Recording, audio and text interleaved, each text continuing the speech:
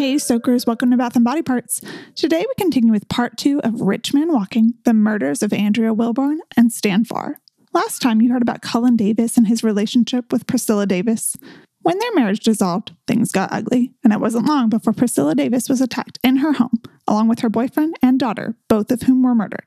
Priscilla and 2 other eyewitnesses told the police that they had seen the killer, Cullen. When we left off, the police had just proceeded with charging Cullen for capital murder of Andrea Wilburn. It was time to prepare for the trial.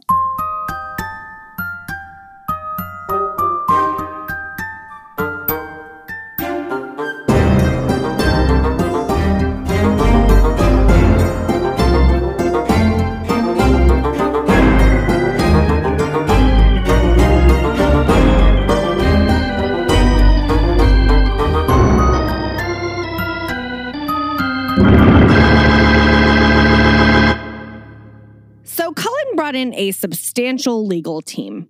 Phil Burleson, who was known for being ruthless and had been on Jack Ruby's defense team, and Racehorse Haynes. This is how you know this is a Texas case, when the lawyer's name is Racehorse. Now, Racehorse Haynes was very much the quick-talking, smarmy kind of lawyer. He had a way of getting into the minds of the jury and making them doubt the evidence. He would bombard the jury with tons of different possibilities until they doubted what they heard from the prosecution. Now, fun fact, his mentor was Percy Foreman, who was Mel's lawyer in the Jack Mossler case that we recently covered. So there's a little connection for you. I thought that was very interesting. Now, Cullen's lawyers wanted to petition to move the case outside of Fort Worth, but Cullen didn't want them to. Judge Cave was going to oversee the case. They started the jury selection and needed to sequester the jury. 8 weeks in, it came out that one of the jurors who had requested to leave the sequester to visit her ill father had made several calls discussing the case. Which, come on, girl. Like, you can't do that. So the judge had no choice but to declare a mistrial. Oh, that's so frustrating. And can you imagine being one of the other jury members? Like, they've been sequestered for 8 weeks for nothing. You know? Oh my gosh. So they, of course, had to go ahead and start preparing for a new trial. And while they were preparing for this new trial, Cullen's lawyers petitioned for a new bond hearing based on new evidence. And this new evidence was super shocking. They brought forth an affidavit by David McCrory. Now, David McCrory is a very important part of this case. He was actually one of the friends Priscilla had been out celebrating with the night of the murder, and he was very involved with the family. And in this affidavit, McCrory talks all about Ruffner and Priscilla and their sort of like sex and drug-filled life. And he actually said that they were running a drug trafficking ring outside of the house. Ugh. And that Ruffner was very violent toward Priscilla. And it talks about all this escalating tension that they had and how Ruffner had actually threatened to kill Priscilla on multiple occasions. Now, it also said that the night of the murder, he went to visit Priscilla in her hospital room and was talking to her, basically just assuming that this was all tied in to all of that. And she told him that if he just kept his mouth shut about all of that, she would end up getting a lot of money and could give him money, and she had a lot of power that she could share with him. And then after he visited her, he apparently also saw Bev Bass, who told him that she didn't even know who the killer was, but that Priscilla told her it was Cullen. And then he saw Bev and Bubba in the hospital room getting their story straight. So all of that was obviously extremely shocking and would have changed the game. But there were 2 big problems here. First, they had forgotten to have McCrory sign it. And the morning that they were going to submit it, they suddenly couldn't find him. So they decided to submit it to the judge unsigned. But the other big problem is that the reason that they couldn't find him is because he was actually with the prosecution at that moment, giving them completely opposing testimony that countered every single line of that affidavit. David McCrory, man. David McCrory. Oh my gosh. So Cave flipped out the judge, and he held Cullen's lawyers in contempt. And McCrory would later allege that they had actually offered him money to lie, but come on, bro. That never becomes official. Like, they're never charged with that, but very shady. Yeah. So after this, Cave is kind of over this altogether. He feels like between the sequestering, the jury for 8 weeks, and then that falling apart and him having to declare the mistrial, and now there's all of this going on with conflicting witness statements. He's just like, you know what? This is a mess, and I don't even want to be involved. And yes, I get it. Totally.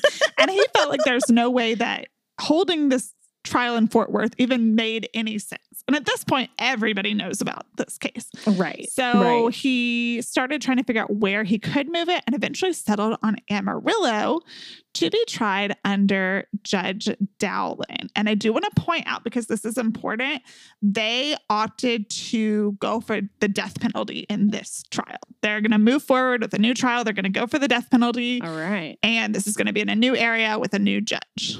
In Amarillo. I went to college not far from there. In Amarillo, man. And actually, I do think that it's important to point out some stuff about Amarillo, because it's very much more conservative. It's very, very, very conservative. Lubbock and Amarillo are small towns that Lubbock has a big population because of the school. Yeah. But aside from the university, if you took that out, they're small, isolated cities. They're only near each other. You have to drive quite a bit of ways to get to anywhere else.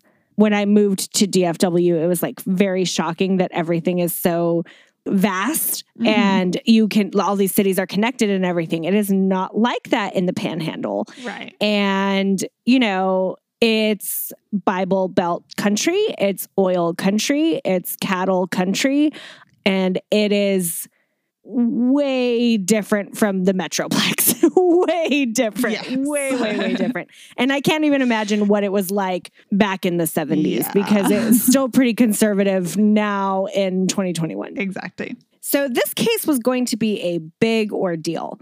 The papers were already smearing Priscilla before the trial even started.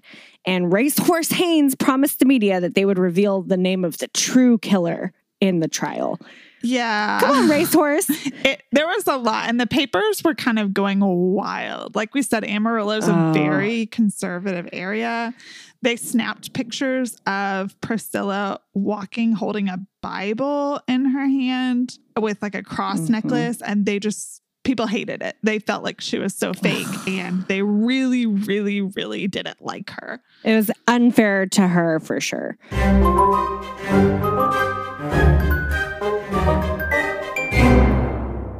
From the start, there were multiple death threats sent in, including a bullet addressed to the judge.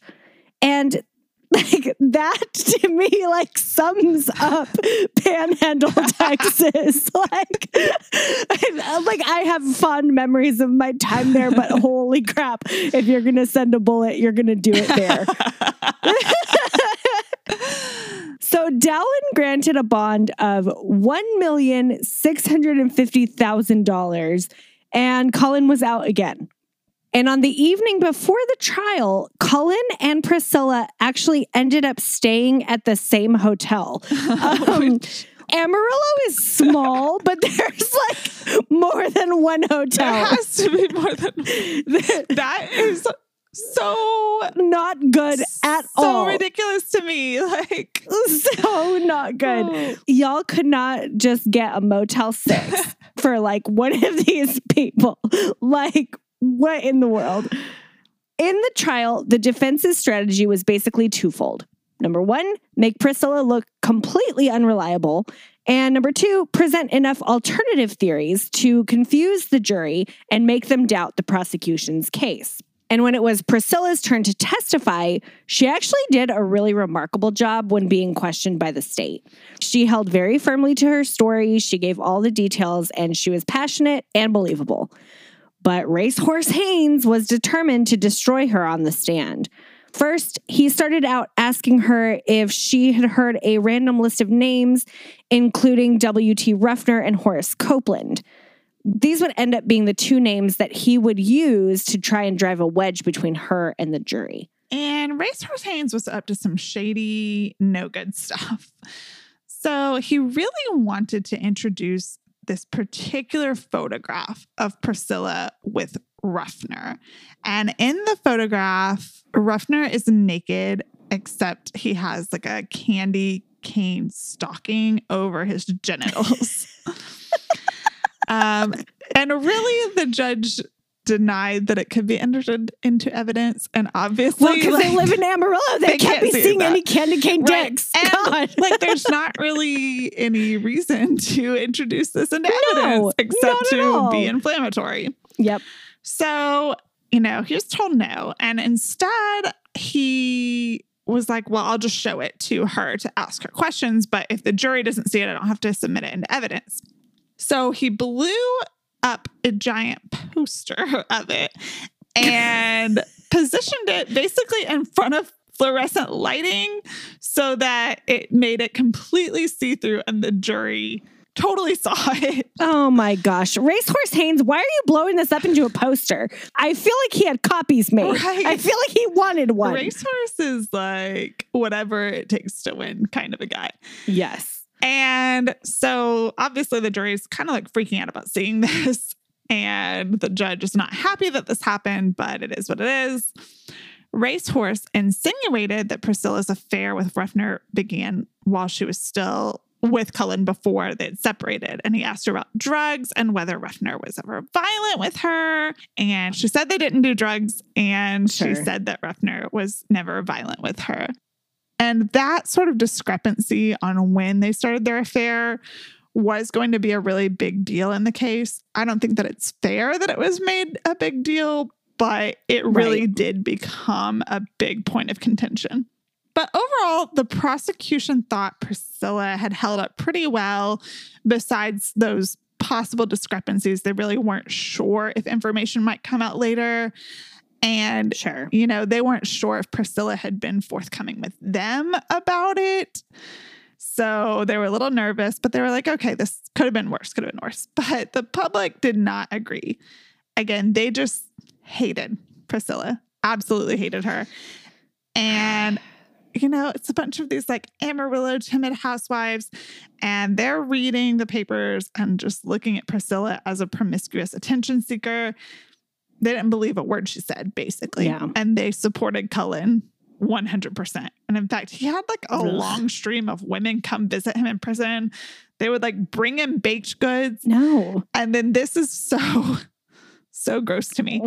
A bunch of them had him autograph the book Blood and Money, which is a book about a completely separate case about the murder of Joan Hill, a Houston socialite who was murdered by her husband. So they're bringing this book to get his signature. Yes.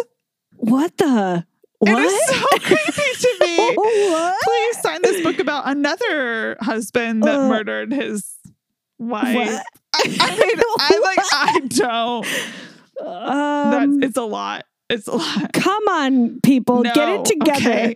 No Amarillo housewives. Just no. No. And Racehorse pretty much spent the rest of the trial primarily focused on smearing Priscilla. He brought in a lot of witnesses about her drug use, sex life, parties. And it was basically just a smear campaign against her.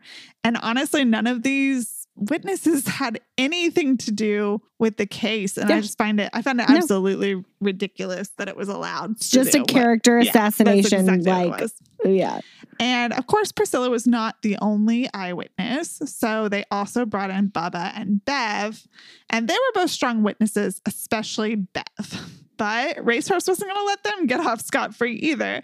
No. So he brought in a witness who was actually Bubba's ambulance driver the night of the murder that said that night, like right when he got in the ambulance, Bubba was like kind of out of it. And he was coherent enough, though, to give him a bag of marijuana to the ambulance driver and ask him to dispose of it. Oh. And Racehorse also uncovered that Bev had had an abortion when she was 16 and Priscilla had helped her pay for it. And again, this information does not belong in this trial now whatsoever. In the 1970s Amarillo, if you're talking about Mary Hoo Hoo and abortions, then you're like, you've done it. You've done the worst crime. Don't even worry about the people who actually died. The marijuana and the abortion is enough. Yep. Like, that is it. If you live in Amarillo, don't come for us, okay? Like, we don't. But if you live in Amarillo and you're listening to the show, I'm guessing you already know. Right. You know that we're right. Take a long, hard look at yourself. So Racehorse also decided to try to pin the murder on Horace Copeland, who was the other owner of the Cowboy Club that had threatened Stan. Now, he had actually been killed before the trial, so he was the perfect scapegoat for the defense. And they brought in a secret girlfriend of Stan's who said that Stan was nervous the day of the murder. And on top of that, there were timeline issues due to the fact that many of the witnesses didn't have watches. So the timeline was off as much as 30 minutes. And the defense brought in witnesses to say that Cullen's car was in the garage all night long, and witnesses said that a late model car that didn't match Cullen's was seen leaving the mansion that night. Now, the witness insisted that this happened at 12:35, but based on his testimony of seeing this after a movie on TV ended, it would have been later, after the police had already arrived. So Karen also supplied an alibi for Cullen, saying that she had definitely seen Cullen at 12:40 in the morning in bed at home. And another witness, Uwayne Polk, was a plant salesman, and he testified that he had snuck into the mansion that night and was scared off by someone in black that definitely wasn't Cullen. The state produced a witness, his wife, that said he was lying about the date and that had happened days before the murder. And I do want to dig into this a little bit because I find this story absolutely ridiculous. So his story is that he broke in. He's breaking into the house because he wanted to take back plants that Priscilla hadn't paid for. But I'm like, how are you going to take the plants? Like, there were like a dozen plants. And what? You didn't have his little cart with him? What were you going to do? And why are you breaking in the middle of the night to do this? Like, Uwayne is suspicious. Uwayne, come on, man. There's so many people in this case that just, some special people. So the defense insinuated that Bev and Bubba and Priscilla were conspiring to frame Cullen. And all in all, the trial was a little bit of a mess between the conflicting stories. You know, the defense bringing in Uwayne Polk and then the state having to bring someone to discredit him. It's a lot of just like discrediting people's statements. Yeah. So it was kind of a mess. It was a very long trial. And then also at one point, W.T. Ruffner shows up in the gallery selling T-shirts of the poster of him with just the candy cane on his junk. You know. For $100. I can't even. I was going to say, if a picture of me had been leaked and I wasn't happy about it and there was no getting it back, maybe I would try to make a profit. I'd probably not sell my T-shirts for $100 at the trial. Come to the merch store at the trial. And then it makes it really funny to me because W.T. Ruffner, have you ever seen the musical Hair? No, I haven't. It's like a hippie, anti-Vietnam musical. Sure. It's super inappropriate. Like there's a lot of songs that have words that we would not use now and things. But Sure. To me, like he looks like he's just plucked out of that movie. So I just can't with him. Like low key, I am interested in what these shirts look like. And like, are we talking like a really soft shirt? Because I could use them. Can we get them now? Can we get these candy cane schlong shirts, please? So after this ridiculously long trial with all kinds of spectacles going on and all kinds of conflicting information coming out and just one hot mess after another. And again, the jury has just been bombarded with different theories and they're like centering in on this Horace Copeland thing. But they've brought in all of these people to talk about Priscilla's personal life and all this stuff has happened. Really long trial.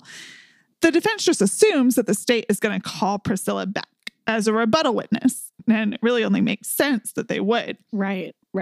You know, she's had all these people say all these things about her and she can come in and clear that up or deny it. And on top of that, it's been a really, really long time since the jury has even heard her story. Right. And her story is like the crux of the case, right? But for some reason, the state decided not to bring her back. Ugh. And I think that they were just so concerned that people just really didn't like her.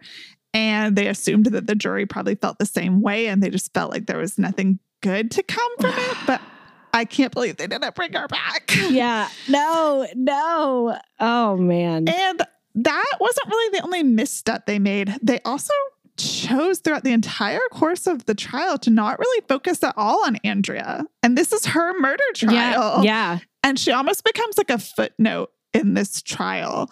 Right. And they didn't really focus on the emotional aspect of her murder at all. She was hardly mentioned. They don't spend a lot of time talking to Priscilla about her, not at least about her life or about who she was. Nothing. And they didn't bring Jack, her father, onto the stand, even though he was there, who's ready to get up and talk about her and how afraid she was of Cullen. And they just chose not to bring her up. Ugh. Now, they do kind of correct that a little bit. One of the prosecutors, Joe Shannon, in his closing arguments does talk a lot about Andrea, and he did hit all the right points. And in fact, his closing statement was really good. He pointed out how absurd and wild all the defense's theories were and everything. But I almost feel like at that point, it was too little too late. Like they really should have had... If they're going to they should have had that the whole time. And if they're going to allow all these witnesses to come in and just tarnish Priscilla, the least that they could have done is bring in some witnesses to talk about Andrea. Right. Get that emotional part. Like get back to the story at hand of this murder of a 12-year-old girl. Yeah. Like at the end of the day, she was 12. She was a child. She was murdered. In her home. It's so sad. And it's just like, you don't even really get that from the trial. Yeah. And in the defense's closing statements, they just reiterated that Priscilla was unreliable, that she was lying, she was conspiring. I guess their story was that Horace had done this and then Priscilla just took the opportunity to lie about it, to pin it on Cullen. Yeah. Obviously, they were not insinuating that Priscilla was involved in the murder of her own daughter, but that she like took advantage of this opportunity to try and pin it on Cullen. And they really did reemphasize the timeline problems. And now I just want to point out that this trial had ended up being the longest jury sequester in history at the time. Wow. Yeah. And after the trial, the media was kind of split on like who had won the case or who had done really good. But the judge was overheard saying that he predicted it would be a short deliberation with a verdict of not guilty. And at 2:38 p.m., after just 4 hours, the jury came back with their verdict of not guilty. You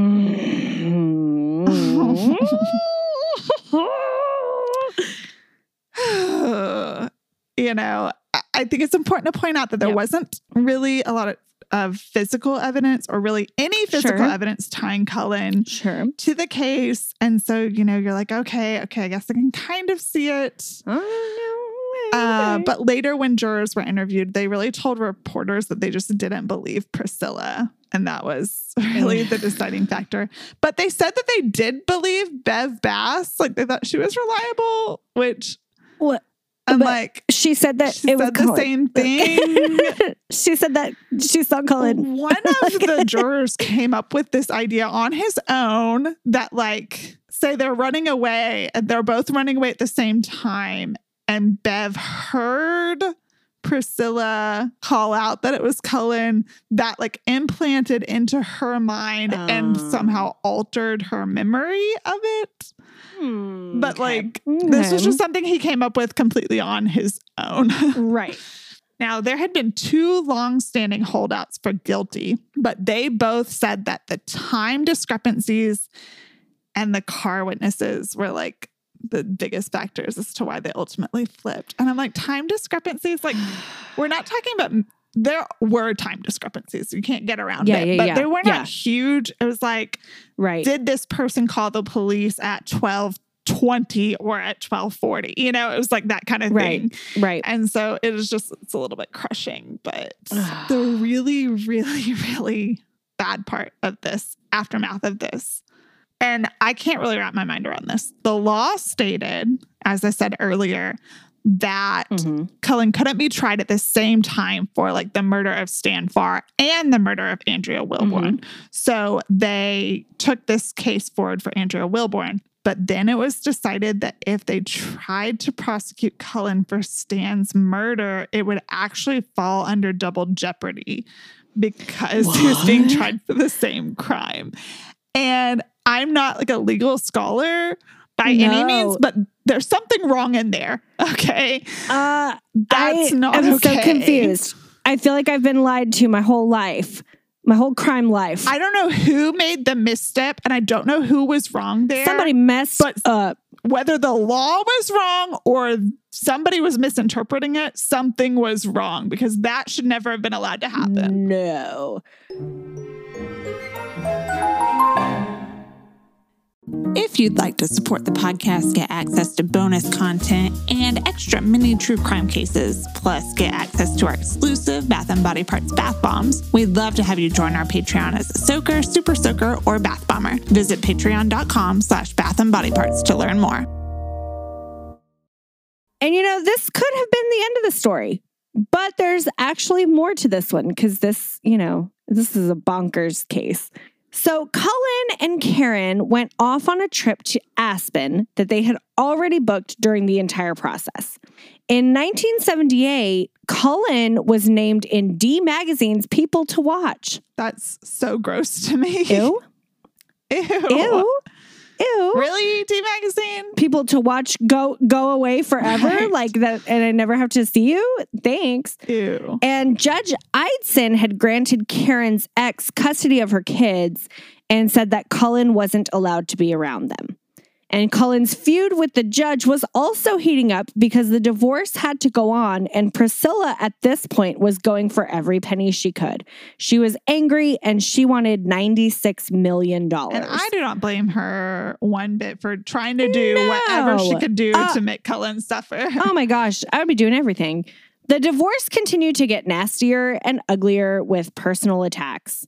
And eventually, though, Priscilla agreed to drop her settlement request to $20 million, and they both agreed to a, quote, no-fault divorce, where the focus would solely be in property distribution.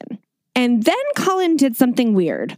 He hired David McCrory as an assistant. What? And then a big bombshell dropped. Cullen Davis was arrested and charged with solicitation of a hitman. McCrory had contacted the FBI after Cullen hired him and said that Cullen asked him to hire a hitman to kill a list of 15 people, including Priscilla, Bev Bass, Bubba Gavriel, W.T. Ruffner, Bill Davis, Judge Cave, Judge Eidson, and D. Davis. Wow. So McCrory had agreed to work with the FBI. So they set up a sting operation where McCrory started recording their phone conversations. And they agreed in these conversations that they were going to target Judge Eidson first.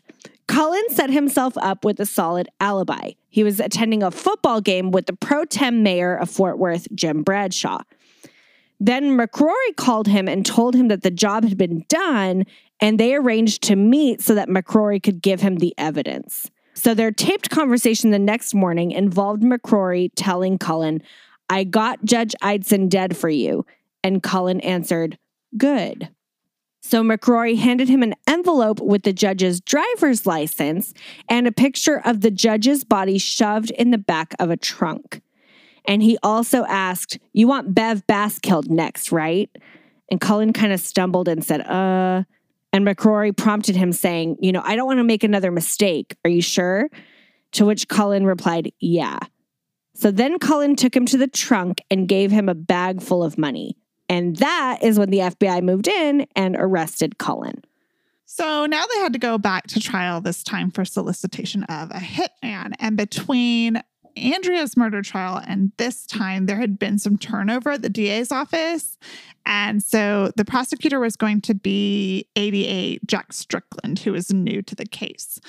But they felt good because this was their chance to really put Cullen away, even though they couldn't get him on the original murders. And this time, they had him on recording. I mean, there was no way out of it. They had him discussing plans, money, people to kill, alibis. They set up this whole fake thing with the judge's body. And, they were like, okay, like this is it. They used McDonald's ketchup packets to look like blood on the judge's body.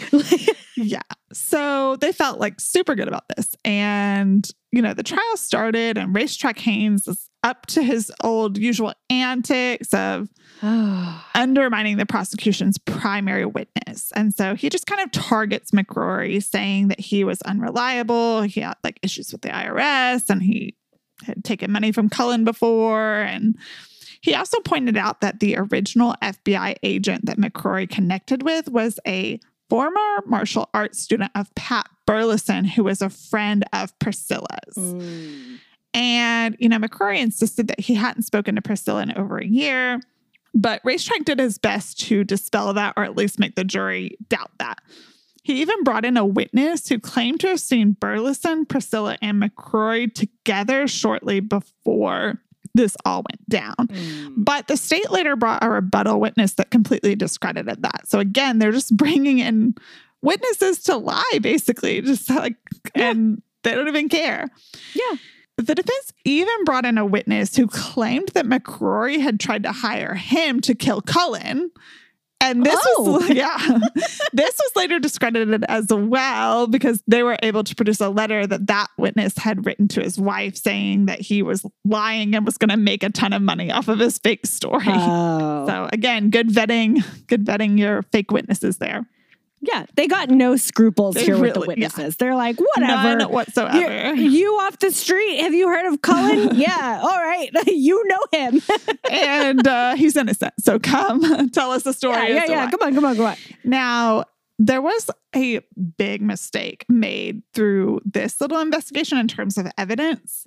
They had put a powder on the photograph of the judge's body that would have shown when they shined a specific light on Cullen's hands, but there was a miscommunication with the officers booking him. And when he got fingerprinted regularly, that officer went and sent him to wash his hands afterward, which washed off any of the evidence. So that was kind of a big deal, but ultimately they didn't really necessarily need that. They had the FBI tapes, they had video and audio, they had McCrory's testimony. But the tapes themselves were obviously the biggest damning piece of evidence. They had tons of tape. So the jury's listening to all of these tapes. And there seemed to really be no way to explain all of that away. But Cullen himself actually took to the stand to clear all that up. Now his story was that he had received a call from someone claiming to be an FBI agent, saying that there was a plot to kill him or frame him for murder.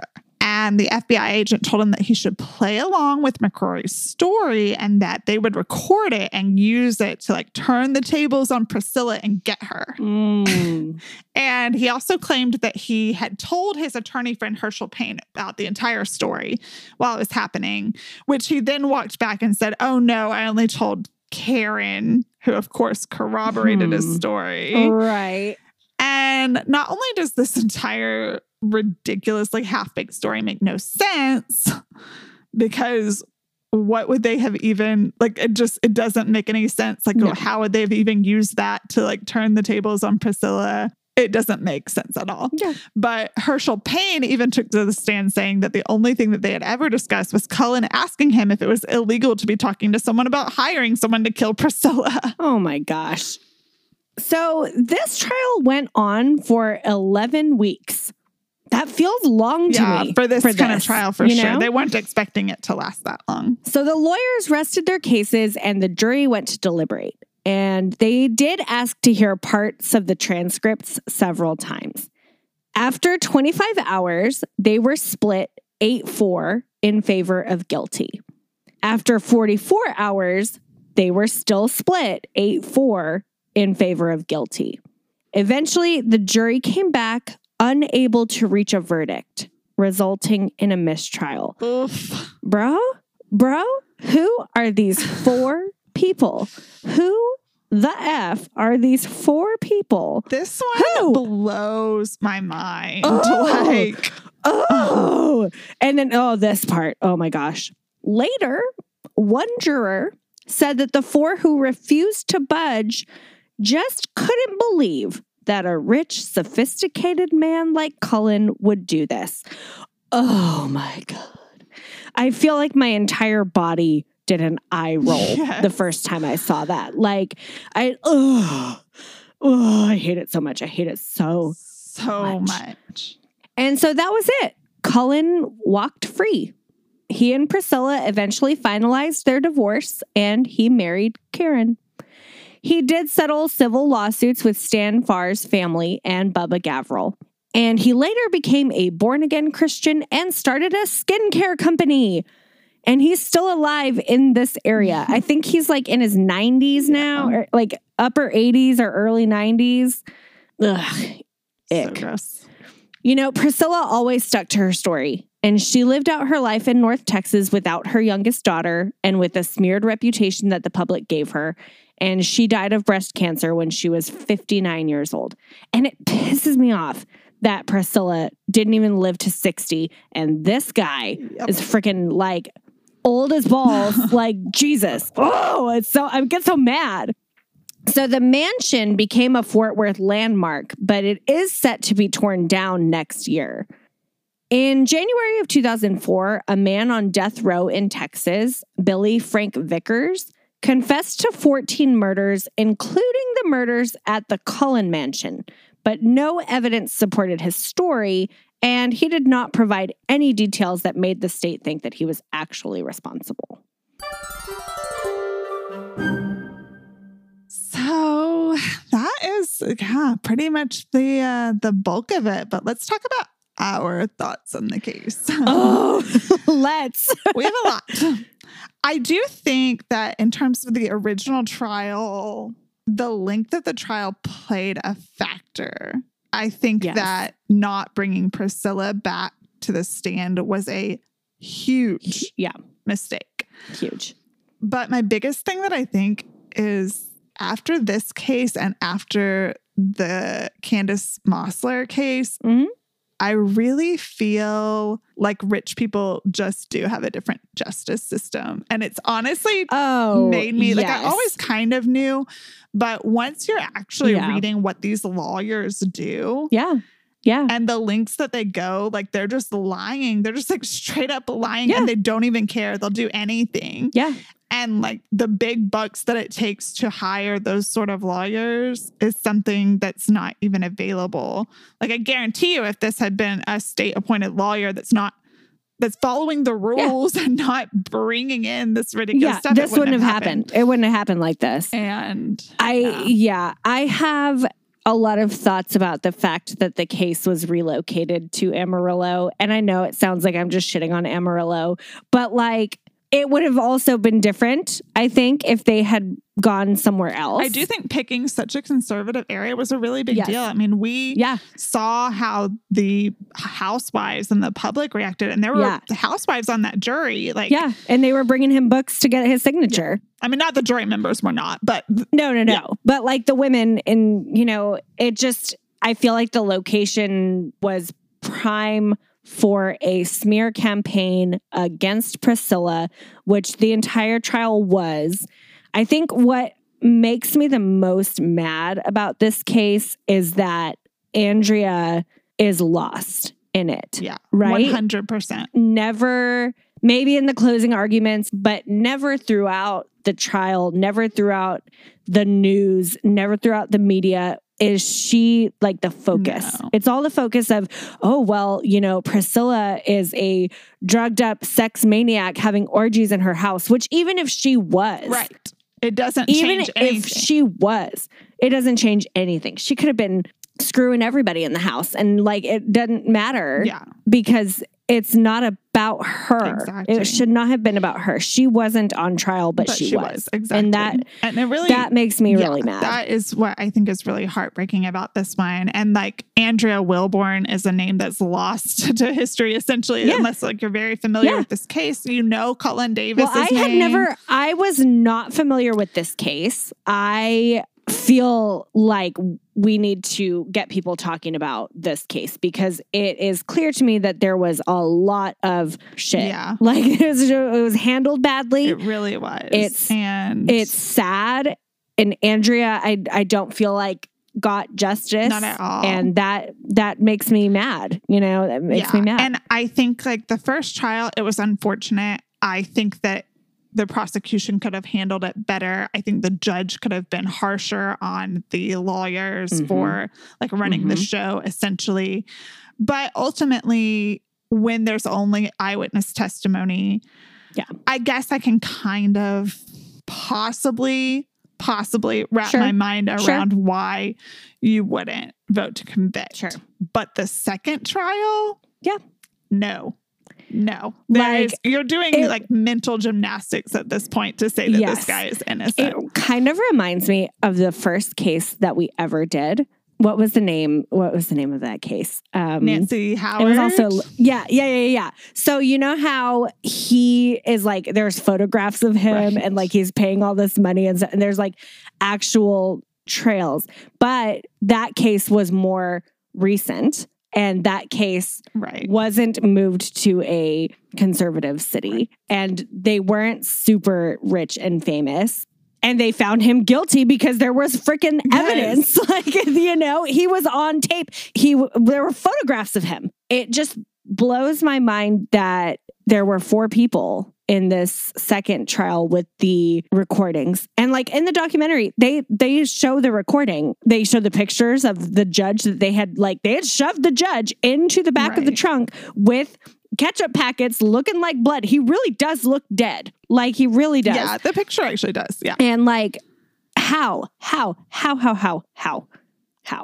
makes me mad. I like to think that this trial would have gone differently if this happened now, but I don't know, honestly. I think it really depends on like if we're still talking about someone that is that wealthy and that famous. And I think it would be different now if it took place in a bigger city. Yeah. I think the location really did skew the case. I think that the public opinion of Priscilla would be different now because, like we said, she wasn't anything that's out of the ordinary for modern times, right?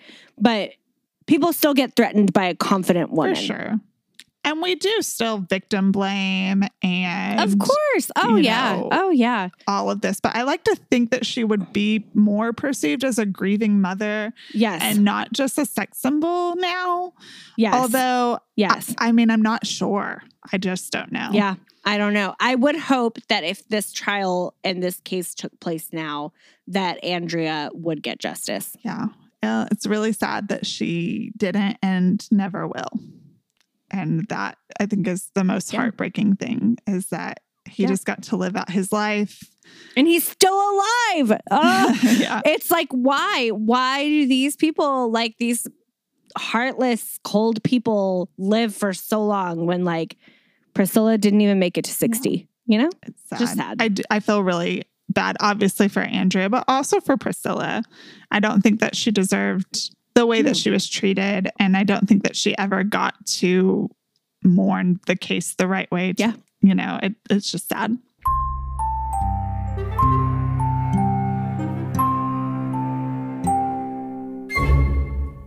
And that is the story of how Cullen Davis probably got away with murder. Yeah. That's all we can say. Now it's time for self-care and prepare. So my self-care tip today is a little bit different. And I think maybe it's just because I'm like nearing my 3rd trimester of pregnancy and I'm like being introspective of what it actually means to take care of yourself. Sure. But, I think that sometimes we have a lot of fun talking about self-care stuff here. Yeah. We talk about massages and we talk about, sleep masks and products and kind of fun sort of like froofy stuff that makes us feel good. Yeah, and treat yourself stuff. I love that. But I do think it's important that we remind everybody that self-care doesn't always look like that. No. Like sometimes self-care is just actually taking care of yourself, whether that's eating properly, taking a shower, getting sleep, being aware of your own mental health, and going outside, going on a walk, like so even, crying it out or whatever you need to do. So my self-care tip is just to be more realistic about what self-care means, because especially as like a busy pregnant mom, I know that sometimes I don't take care of myself at all. And then I just feel miserable. And I'm like, you know what? Like, I need to be paying attention to what I'm doing with my life and how I'm not taking care of myself. And you have to listen to your body and like your mental health and all of those things. And we can provide listeners with fun tools of like things to do to relax and have fun and stuff. We'll still be doing that, of course. It's not like self-care is not going anywhere. We're going to still provide you with like the awesome products. But it definitely like needs to come from, it's got to be intrinsic as well. Definitely. Right? Like it's got to come from yourself. Yeah. And my prepare tip is domestic violence awareness. And we have talked about this before on the show several times, but I just really, if you're out there listening, it is not okay for someone to hit you ever. Yeah. And I think in this particular case, the domestic violence also gets overlooked and lost. Yeah. And it's not okay. No. Like, so just take care of yourself, know the signs, and seek help if you need it, because nobody deserves that. And look out for your people, for sure. Look out for your people and always be someone that, people feel comfortable talking with, and be open and, be helpful if somebody comes to you in that situation. Exactly. Okay, Soakers, we'll leave it here for today. Tune in with us next week to hear another tale of true crime. Until then, self-care for the best, prepare for the worst, but most importantly, take care of yourself. We'll catch you next time on Bath and Body Parts. Bye!